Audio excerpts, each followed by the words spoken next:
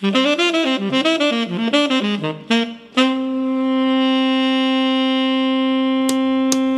WAME 88.5 at American University in Washington, welcome to the Politics Hour starring Tom Sherwood. I'm Kojo Nnamdi.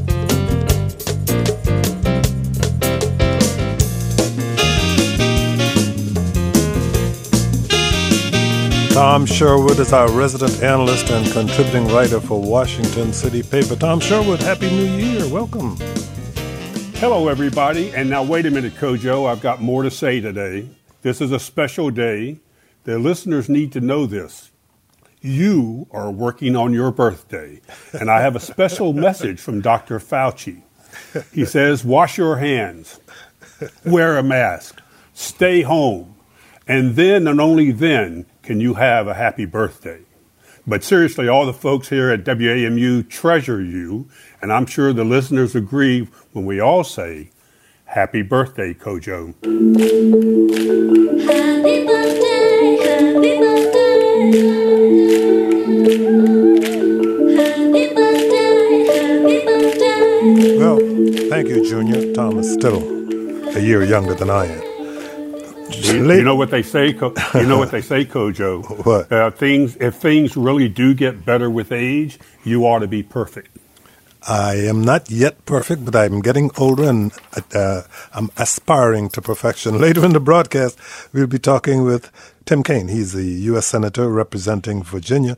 Joining us now is Robert J. Contee III, the Chief of Police for the District's Metropolitan Police Department. Chief Contee, thank you for joining us. Absolutely.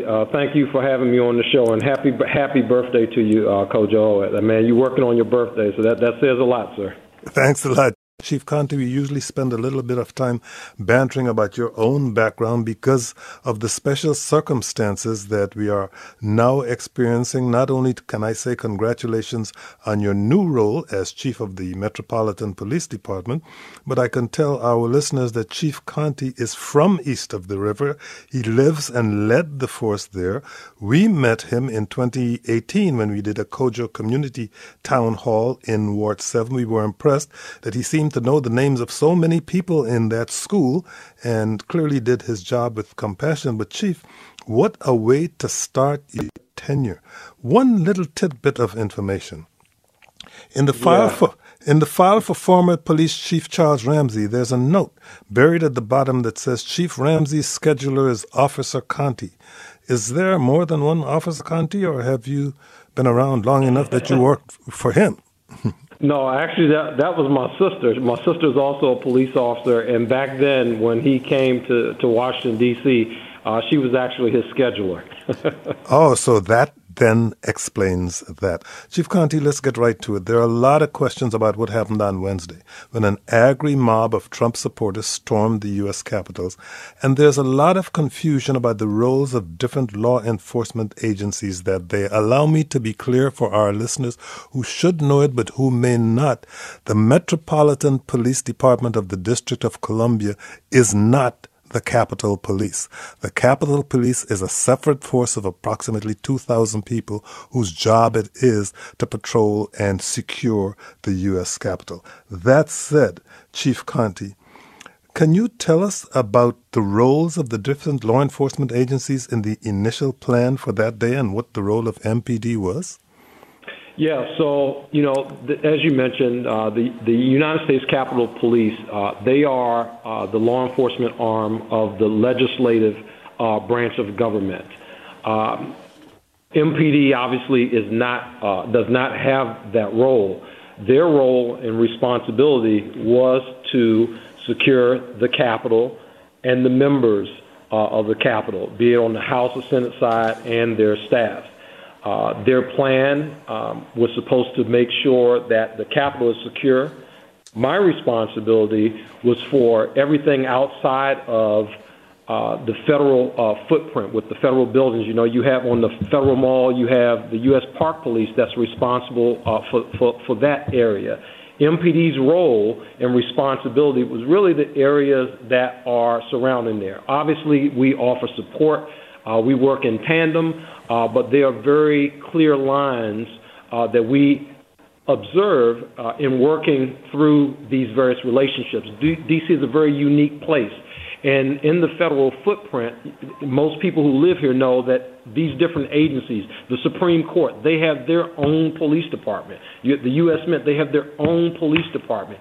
And you kind of got this conglomerate, if you will, of several law enforcement agencies pushed into this very small city. So everybody pretty much had responsibility for their areas of for the areas that they're responsible for.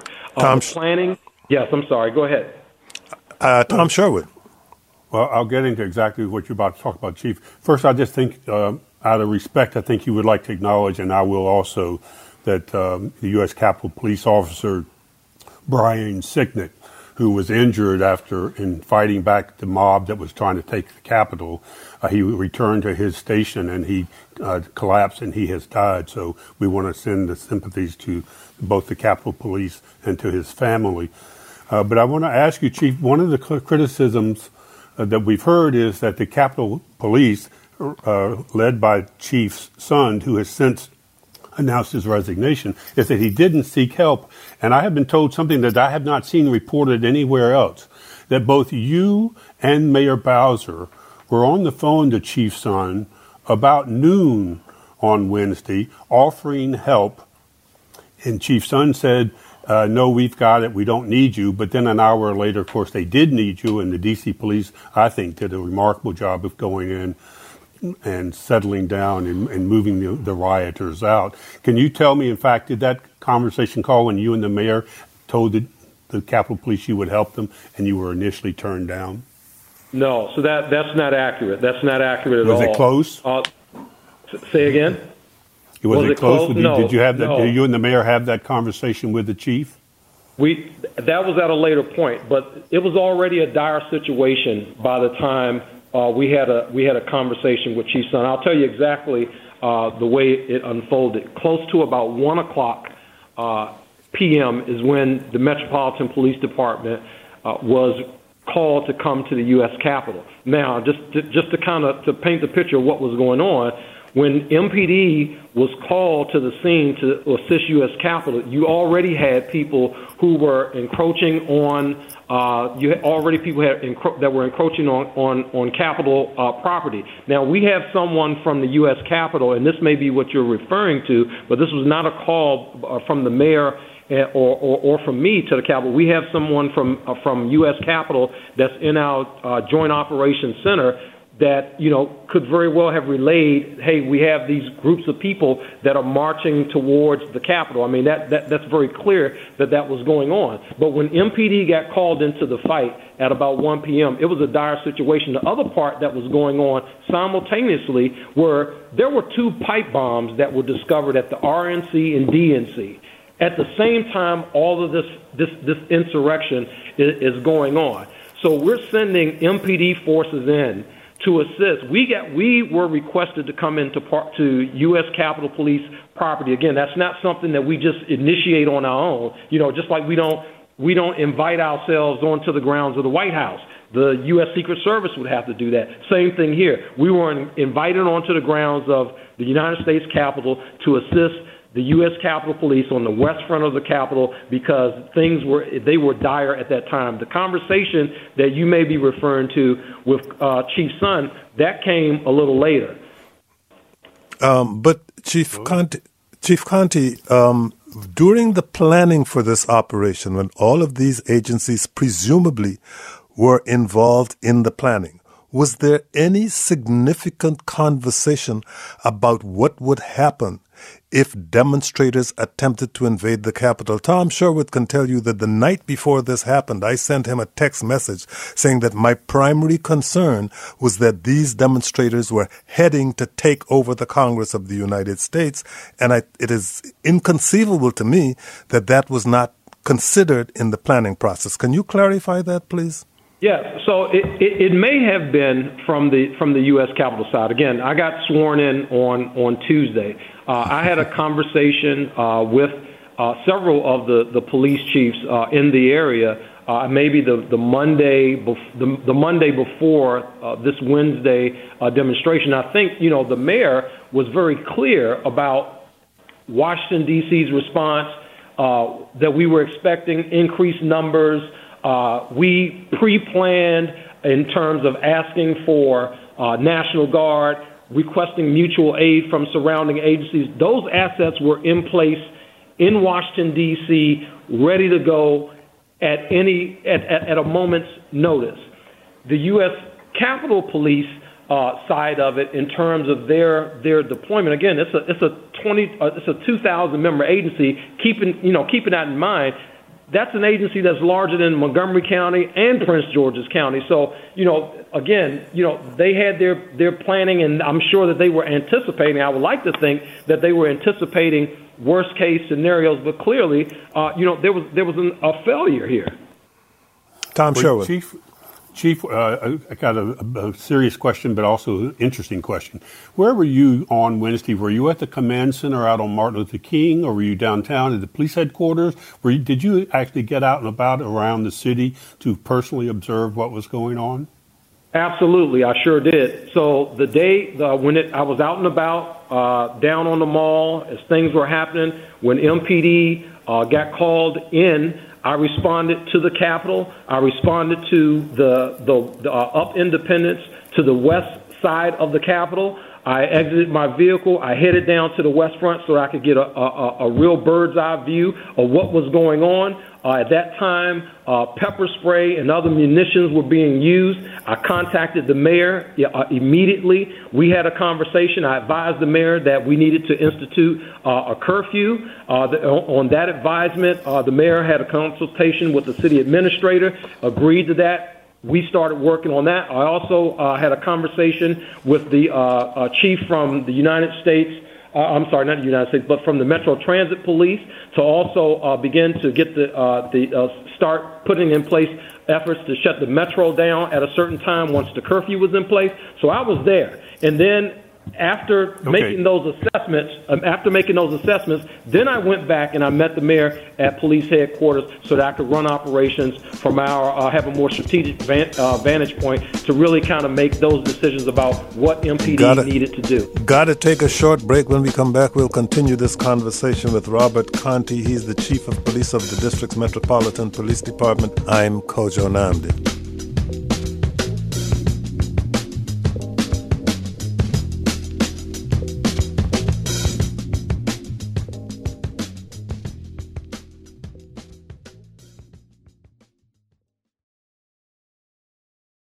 Hi, it's Diane. The next meeting of my book club is on Wednesday, May 31st at 1 p.m. Eastern. I'll host a discussion of Mad Honey by Jodi Picoult and Jennifer Finney Boylan, followed by a conversation with the authors. Find out more and register at dianeream.org/book club. Welcome back. Our guest is Robert J. Contee III. He's the Chief of Police for the District Metropolitan Police Department. Here is Emmanuel at the University of Maryland. Emmanuel, you're on the air. Go ahead, please. First of all, I would like to thank Chief for his service. And my question here is, I am Washington Field Office FBI Citizens Academy graduate. And I know for the fact if there is a big demonstration, the same scale what we saw 3 days ago, the task force, like from federal, local, they get together for in order to assess the security. And my question here right now is, what went wrong? Because the same day around 2:31, I was watching TV. Okay. And then when I saw all the situation going on, I called the U.S. Capitol Police, and they were distressed. They cannot give me any information. And, well, I gotta interrupt because we don't have a great deal of time. Chief Contee, this question has been raised before about the apparent lack of coordination. The mayor, the MPD, and their federal law enforcement partners got a lot of criticism for the heavy-handed approach to policing during the protests, especially the Black Lives protest last summer. Did what happened in June lead to a scaling back of the approach this week? Because some of them are connecting the failure to police the Capitol with a letter Mayor Bowser sent to the Pentagon and the DOJ, not requesting additional personnel to help D.C. What was going on there? No, I think those are incidents that you have to look at kind of through a different lens. The mayor does not have the authority to send resources onto the grounds of the United States Capitol. She just does not have the authority to do that. I do not have the authority to send police officers there. When we were dealing with the situation back in June, when we had the unrest in our city, and those resources were here, those were resources that, as the situation unfolded, the mayor could make specific requests for. I need National Guard. I need, whatever other resource that was available at the time. So I think that there's a distinction here. We could only send to the Capitol, again, that resource once asked. And again, keeping in mind, the U.S. Capitol is a separate branch of government. So for other entities, the FBI, et cetera, all those other federal partners that were here back in June, the U.S. Capitol Police would have needed to request those resources in advance in order for them to be made available for the date January 6th. Got it. Chief, Tom Sherwood. Chief, I will say I was up there and I drove around town. I didn't see any kind of significant disturbance around the city other than, of course, right there at the Capitol where I was. Let me ask you about this, though, a core issue. On Thursday, former D.C. Police Chief Charles Ramsey, who was chief from 1998 until 2007, and you worked with him, on CNN in response to a Jake Tapper question, Ramsey said, quote, "You certainly can't rule out bias." And then he was saying that the white crowd appeared to be given more leeway than black protesters and rioters would have been given on Capitol Hill. Ramsey said he thinks the mostly white Capitol Police simply didn't think the white crowd would do what it did. How much do you think racial perceptions, maybe even racism, played in the response to what the Capitol Police did or did not do? It's kind of hard for me to answer for Capitol Police what they did or didn't do. There could have been, again, I'm an African-American male, and I think what we've seen over the course of everything that's been going on, a lot of these supporters of our president that were out are normally law enforcement supporters, that kind of thing. Perhaps there was a miscalculation. I mean, that would be my guesstimate, that there was a miscalculation in terms of what they would or would not do. I think, again, I'm saying this as chief of police, I'm saying this as an African-American man, I believe that there was a miscalculation on what they were actually going to be dealing with on their part. I did not make that miscalculation with respect to the Metropolitan Police Department. Our mayor didn't make that miscalculation for our city. I just think in terms of the powers that be, those that made the decision makers on how they, what their posture will be, I think that they severely underestimated what the response would be. And again, one other point to point out, I think that everybody around has been saying it. There was some misconception out there. Oh, there was no intelligence or the Chief Contee said that there was no intelligence that people were going to storm the Capitol. And I think that that's been mischaracterized. I think there was no specific intelligence where, like someone says, hey, I'm going to place a bomb or I'm going to do this. There was no specific intelligence, but certainly as a law enforcement professional, in terms of your calculations, that's one of the things that you consider. From the Metropolitan Police Department's perspective, it's the reason why we requested National Guard. It's the reason why we requested mutual aid in advance, so that if things got bad to the point that we needed those resources, I didn't want to be on the phone in the middle of a dire incident requesting outside resources to come to work, get ready, and respond into the city. Those resources for our D.C. residents, they were here, they were on the ground, they were in the city footprint. Chief, I know that the principal goal was to clear the Congress so that members of Congress could get back to work. But others have said, in this case, all these people who had rioted or were in part of the riot scene were not rounded up and detained and identified and their names taken as they were during the past summer incidents where police cordoned off hundreds of people, then found out who they were and arrested them and or charged them. It could not have both been done? No, Tom, and of course, as we're making decisions about as we're making decisions about this in the moment, I can tell you that the first order of business, as you mentioned, was to get Congress back in the session. But we all know, Washingtonians, we know how huge this building is. The building was unsafe. It had not been swept. We found 2 bombs. We know that that there were shots fired inside of the Capitol. There were we know this. So we got a mob of people. Again, this is in the middle of an insurrection. We have a mob of people inside the building. The first thing we had to do was get in, push the people out of the building. You can't have. It's almost impossible to have officers standing on the outside. You don't know whether somebody has a bomb strapped to them or whatever. But you have to make the area safe first. And as soon as we made the inside safe, secured it, made sure that there was no gunmen hiding in the wings somewhere waiting for the Congress members to head back into session. You know what I mean? After we made it safe, then the decision was made, okay, now let's start making arrests. When and only when it was safe to do so. Let me just very quickly. Now that President Trump has said he will not attend the inaugural, will your guard be let down, or will you still be ramped up? Well, no. Allow me to say this, Chief Contee. We know, as Tom just said, that President Trump has tweeted that he will not be attending the inaugural. But here's a tweet we got from Dr. Jen Goldbeck, who is a computer scientist, professor at the University of Maryland, a frequent present on this broadcast. She tweeted, "I study the dark, murky places on the internet. The people who acted yesterday are planning more and with more violence on January 19th and 20th. Let no one say they could not have foreseen this. Be prepared this time." To which you say what, Chief Contee?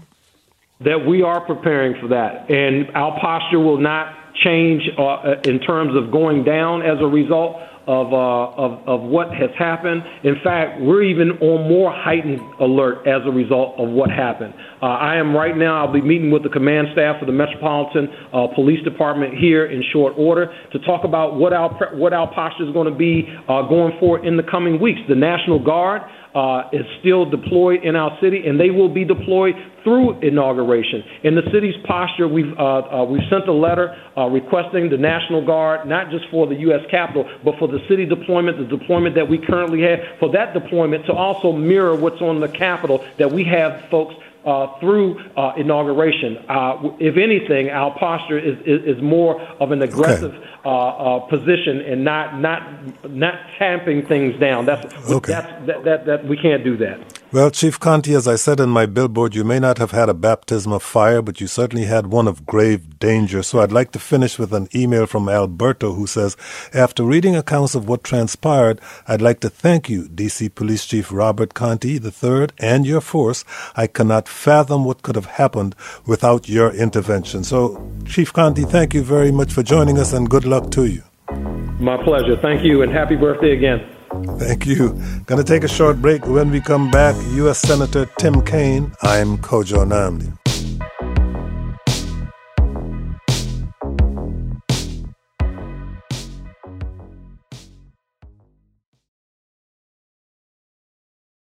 Welcome back. Joining us now is Tim Kaine. He is a U.S. Senator representing Virginia. He is a Democrat. Senator Kaine, thank you very much for joining us.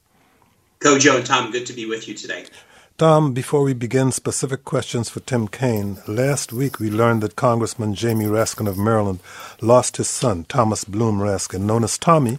He was in his second year at Harvard Law School. In a very moving statement, his parents described his life, his sense of humor, his brilliant mind, his love of animals, and concern for the poor. They also shared that Tommy struggled with depression. And in a beautiful tribute, the community is responding, signing up to do good deeds, large and small, in Tommy's honor. The list will be compiled and shared with Representative Raskin's staff on Sunday, according to a Post article. Well, as you know, Tom, Representative Raskin was a regular guest on this show even before he was a member of Congress. So, and behalf of the show in general and the Politics Hour in particular, we extend condolences to the family. And the producer of the Politics Hour, Sydney Grannon, was a personal friend of Tommy Raskin, so she sends special condolences to the family. Tom Sherwood? Yes, this is the most gut-wrenching ending to 2020 for anyone who knows Jamie Raskin, his wife Sarah, any parent. I'm a parent, you're a parent. The idea this can happen is horrible. Suicide is a terrible thing that afflicts so many people year-round. It's not a seasonal thing. You know, the note that Tommy left his parents it said, "Please forgive me. My illness won today. Please look after each other, the animals, and the global poor for me. All my love, Tommy." It's heartbreaking. Senator Kaine, care to comment? I know Jamie. I didn't know Tommy, but I was also heartbroken when I saw the news, you guys. And I'll tell you, I am just so struck by, you're right that depression and suicide is not a seasonal thing, but we're in a mental health crisis in this country right now because of the difficulties of the last year. The stresses on people because of this pandemic, because of the economic devastation, because of the isolation, not being able to be together with people that we love in the normal way, because of the shock therapy again and again and again of seeing evidence of racial injustice.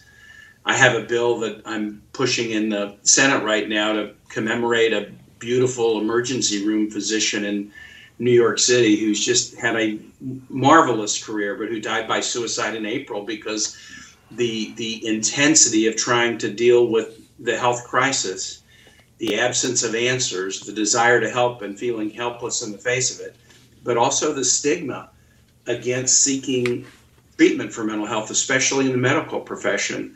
It's just a very, very hard time, and we've got to be watchful with each other, and we've got to provide mental health resources to help people get through this most challenging time. Indeed, you've been working on a bill that would provide long-term help for healthcare workers' mental health. And we'd be interested to know at some point how that bill is progressing. But for the moment, you were in the U.S. Capitol when the mob broke in. Can you tell us what that experience was like? Guys, it was, I've said to a friend, it was a day never imagined, never to be forgotten, and hopefully never to be repeated. And I am still just furious about it. I am furious that we had a president who incited it. I am furious that I had Senate colleagues who incited and repeated the big lie for months. Senators Hawley and Cruz were sending out fundraising emails during the attack on the Capitol, saying, you should send me money and support my campaign because I'm standing up to try to overturn a stolen election. And I'm just furious about it. The initial reaction when it happened was confusion. We were in the chambers. We were debating these meritless objections to certified election results. The Secret Service ushered Vice President Pence out of the room, and that's when we began to understand something was up. And within about 3 minutes, they started to barricade all the doors. We were in the chamber for about 20 minutes to a half hour before we went over to an alternate meeting space that was more secure for senators in the Hart building. When we got in, we just said, look, we're going back. We don't care how long it takes. We're going back. We're finishing this today.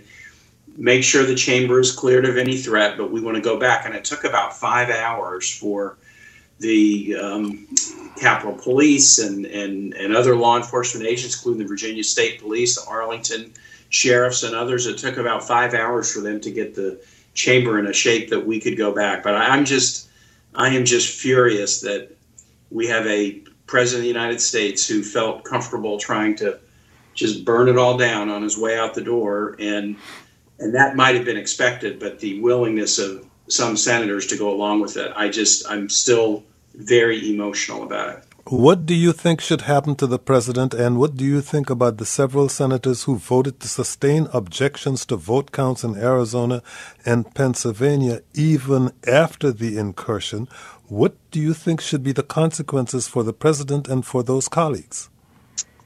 So for the president, I think there should be two consequences. I believe that given how short a period of time we have until the inauguration and beginning to start a better chapter, I really hope that the Vice President and Cabinet would invoke the 25th Amendment. And as you guys know, they can just declare by a majority vote of the Cabinet and Vice President that the President is unable to do the job.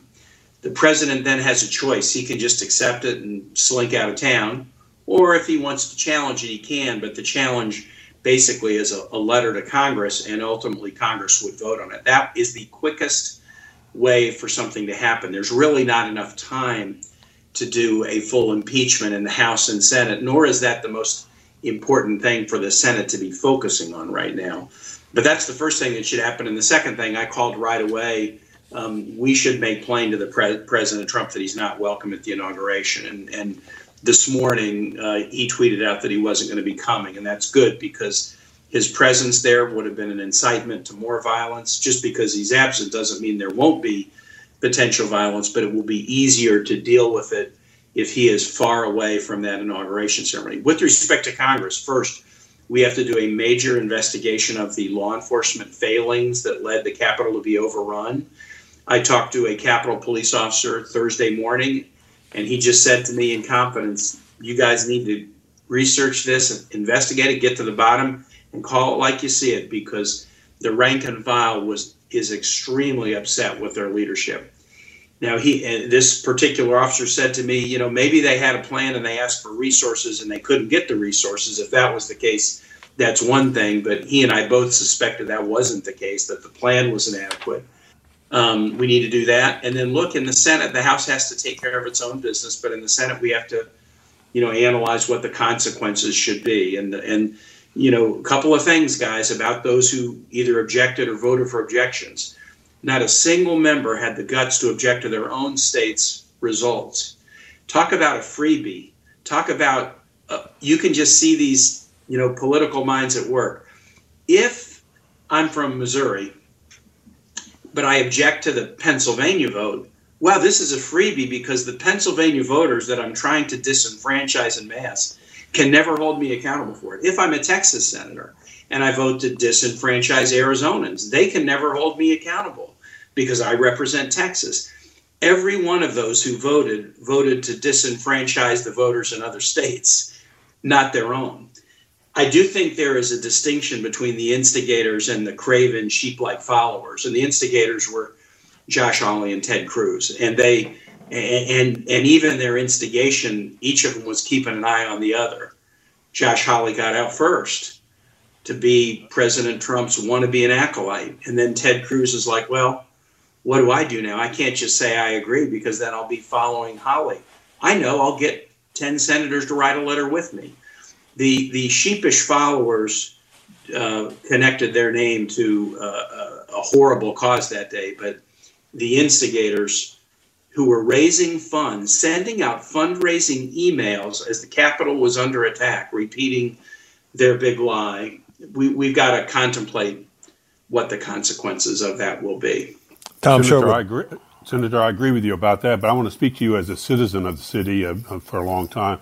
My great fear as a citizen is that as the Congress does an after-action report on what happened on Capitol Hill, that the first impulse, just as we now have a 7-foot fence going around the Capitol, is that the people will be shut out even more. There'll be more barriers. There'll be more police checks. There will be more shutdowns. Who knows? Maybe they'll even stop the sledding on the west side of Capitol Hill. I would just encourage you, and as the House Administration Committee and others on the Senate side, and to react to the bad management of the Capitol Hill police is not to shut out the American people from the people's house up there.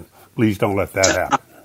Tom, that's such a good point. And I'll tell you, this obviously comes at the end of a very bizarre year where the Capitol has been closed to visitors, to, the visiting delegation from Virginia of the Associated General Contractors or the community service boards coming to the Senate office. That's part of the job. Staffers meeting with Virginians, student groups getting tours, people in the gallery maybe visiting from other countries, tourists watching the Senate and the House in action. We haven't had that this year because of the pandemic. We've got to return. There's a lot in life that we don't want to return to the, the status quo ante. We don't want to go back to the way it was. But I'll tell you, we do need to go back to the way it was with respect to people coming into the Capitol, because that could have been managed on Wednesday very effectively, but we shouldn't penalize the public for the poor management of that security challenge. I completely agree with you. Yeah, let's don't punish thousands, tens of thousands of high school students who come to our city. Let's don't shut them out. Thank you very much for answering that question. Tom just can't wait to snowboard down that hill before calling the emergency medical technicians. But now I am. Here's Joe Webb in St. Mary's County, Maryland. Joe, you're on the air. Go ahead, please. Oh, it's an honor and a pleasure, gentlemen. Representative, thank you all very much. What a terrible day to watch unfold. Fortunately, I didn't watch all of it, which is abnormal for me. I'm normally watching every second of C-SPAN or Kojo or somebody in my travels. And thank God I didn't catch that whole day till the halfway way through the horrific scenes. It was terrible. And I caught it when the lady was being picked up off the ground from being shot. It was just sickening. And not to be dramatic, but it's like a 9/11 in a way, and or another Holocaust or whatever. It was really dramatic for us as a culture. So that said, Representative, I just wonder, is anyone entertaining the thought, because I can't imagine there's any accidents with that situation. I know there'll be a lot of thought that things just kind of all happened at the same time, but more than anything, there was a lot of plans that went into effect and not into effect. And I wonder if any police officers were in the line of thinking, these guys, they need to know a little bit about what's going on. I just wonder, was any choreographed relation to stop and not protect? Because for some reason, there was a lot of police officers. Well, there are people who yelled that they saw the Capitol Hill police officers opening the doors for those people.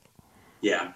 And I'll say to Joe, look, we've got to get to the bottom of it. I've seen clips, YouTube clips, that appear to be Capitol police officers right near the door to the Capitol, moving aside barriers and people coming through. Mm-hmm. But if you look at a 15-second clip, you often don't really get the full context of what was going on. So you can't base it on that. There were police officers in selfies taken by protesters inside the Capitol. What would have ever explained why that happened?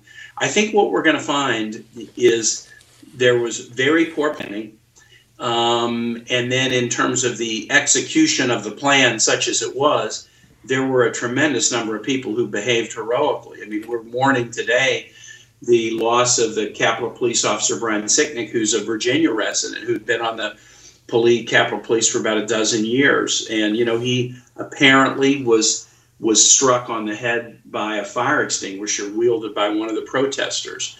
4 other people died. This poor young woman who was shot and died, and then 3 others who apparently had health conditions and may have had heart attacks or stroke because of the violence of the events. So we're going to have to get into it. And look, there are going to be people who are going to get commendations for their heroism, and there are going to be people, and there already have been, who are going to lose their jobs. And then we're going to figure out, just as sort of I did in the aftermath of the shooting at Virginia Tech when I was governor, we're going to learn everything that went right and everything that went wrong, and then we're going to use everything that went wrong to fix it and make it better for tomorrow. Here now is Chris in Richmond, Virginia. Chris, you're on the air. Go ahead, please. Hey, Coach. Thanks for taking my call. And Senator Kaine, thank you for talking today. My question is related to what you just said, maybe a follow-up. Clearly, there's a gap in communication coordination across the multiple agencies that oversee security in the Capitol area. Is this perhaps a call for a new coordinated entity similar to after 9/11? We created the Homeland Security Office that brought together multiple agencies under one umbrella. Is it now time to consider something like that for Washington, D.C.? Chris, that's a really good question. My sense in working with our law enforcement agencies is that they do work together pretty well, but there's sort of you got to ask for help. And there's reporting today. I don't think this reporting is definitive yet. It's still too early to completely know everything that happened, but there's reporting today that some of the law enforcement agencies offered in the days in advance, knowing what social media was saying would likely happen, they offered the Capitol Police help, and the Capitol Police said, no, we don't need it. We don't need your assistance. We've got this under control. these relationships, to my experience, having been both a mayor in Richmond and a governor working in these regional, the relationships tend to be strong, but they do rely on a request for help. And we got to get to the bottom of whether there were offers of help coming to the Capitol Police that they were turning down, and if so, why? Tom Sherwood. As a citizen of the city, I just have to jump in here. I do not want a federal Homeland Security, one of the worst bureaucracies in the country, overseeing the daily ins and outs of D.C. policing. You're correct, there is a regional cooperation agreement with Arlington, with Alexandria, with Montgomery County, Prince George's, and this was not a failure of the police departments around the region. It was, in fact, the failure of the Capitol Police to properly respond. So let's not talk about a federal police takeover of the local government. Indeed. Well, anyway, I think we have the inauguration coming up. I was governor during the 2008 inauguration. We expected record crowds. We also expected there were some threats of violence. And as the governor, I worked very closely with the D.C. mayor. I worked closely with the Maryland governor. I worked closely with the inaugural committee and federal law enforcement agencies to do some things like, shutting down roads into D.C. and doing a whole bunch of things. And except for the people who got trapped in the tunnel of doom when they were trying to walk around, I was in there. The day actually worked out pretty well. We didn't need to create a new agency. We had good communication. So I think the communication is okay, and the agencies have a track record of cooperating, but it all starts with an ask. And if the proper ask was made or if help was rebuffed, that's going to be part of the solution. If Kojo will let me, I have to ask a political question because it seemed like it was months ago, but it was just last week. The Senate flipped over to the Democrats with a win of 2 Democratic senators in Georgia. You have been in the minority so long, and now you're going to be in the majority. You're on the Armed Services Committee, the Foreign Relations Committee, the Health, Education, Labor, and Pension Committee. What does it mean in terms of you're like in the top 1/3 of seniority in the Senate now? Will you be chairman of a committee? If so, which one? Tom, I'm not going to be a full committee chair because Democrats do the committee chairs by seniority, and I'm still not high enough in seniority on the Democratic side to do it. But I will be likely the chairman of the Readiness Subcommittee of Armed Services, which is a very important one. And also I will likely be the chair of the Western Hemisphere Subcommittee, the Foreign Relations Committee. So I'm very excited about it. And I'll tell you, here's what I've learned. I was in the majority for 2 years when I came in, and then I've been in the minority for 6 years. The best thing about being in the majority is you can control the workflow. You can control what your committees and subcommittees hearings are about. You can control when you schedule a markup of legislation or a vote on a nominee. And then the majority leader gets to decide what bills get called up in the floor. The most frustrating thing about being in the minority is you can suggest to the majority what the hearing should be about, or that you want to vote on your bill in committee, or you want to take something up on the floor. But if they're bound and determined we're not going to have a vote on the $2,000 stimulus check, guess what? They can block it. So I love the fact that Democrats will have the opportunity now to put the matters before the body and before the public that we want. And then we'll have to, win the votes on them, obviously, but at least we can control the agenda. Of course, DC and maybe I was DC about to statehood will come up. I was about to say, for many D.C. residents, statehood is a huge priority. Where does that fall on your agenda? And will 50 Democratic senators be enough to pass that, or will the filibuster get in the way? We need to do it, guys. It's a fundamental civil rights and justice issue that, has just been too long unaddressed. And so I'm a co-sponsor of the statehood legislation for D.C., very much want to do it. I have not spent enough time with Republican colleagues to know, are there 10 votes there? Because under current Senate rules, for something like this to happen, in the House, a simple majority would be fine. But in the Senate, we would need 10 Republican votes.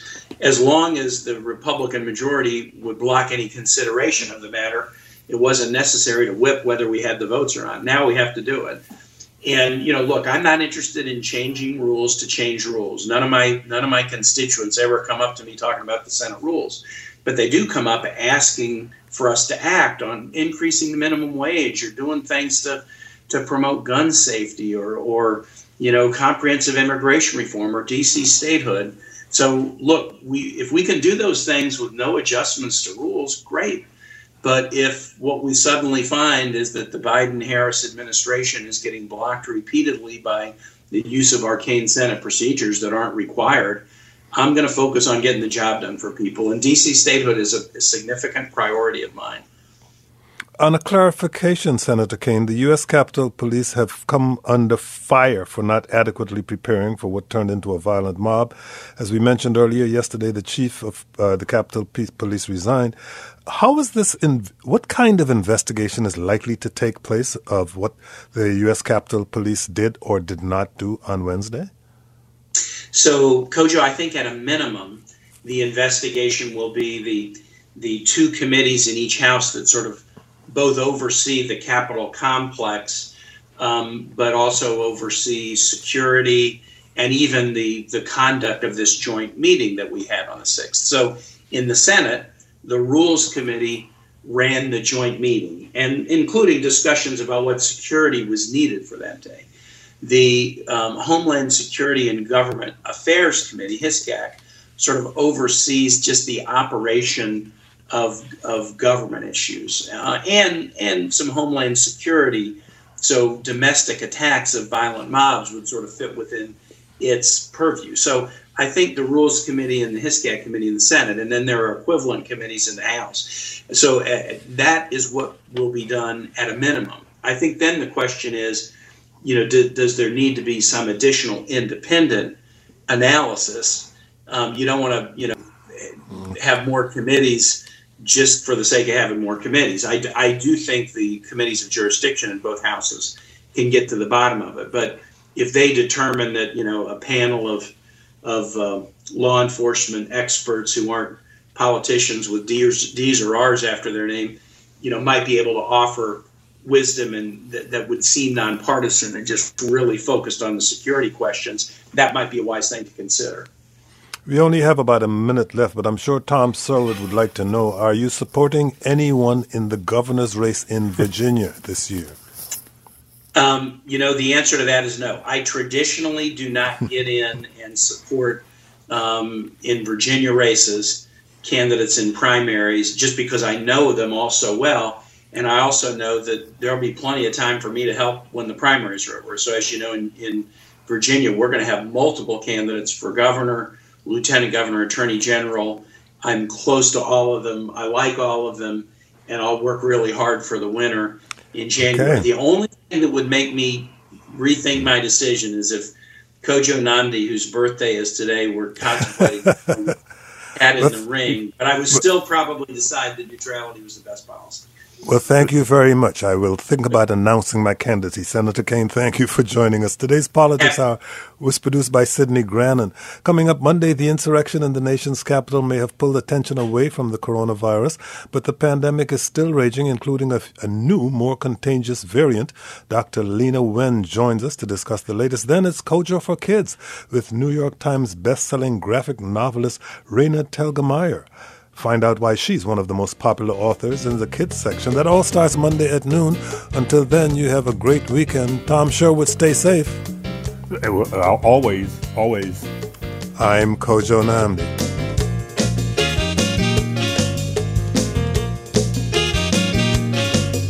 The Kojo Nnamdi Show is produced by Julie Deppenbrock, Sidney Grannon, Lauren Marco, Kurt Gardenier, Richard Cunningham, and Inez Renike. Our managing producer is Ingelisa Shobstor. Our broadcast engineer is Rashad Young. Today's engineer was Mike Kidd. For past shows and more content, visit kojoshow.org.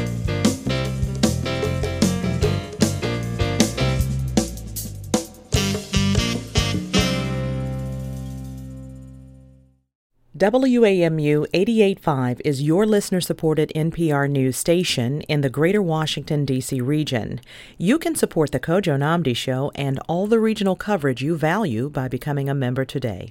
Click the donate button at WAMU.org, and thanks.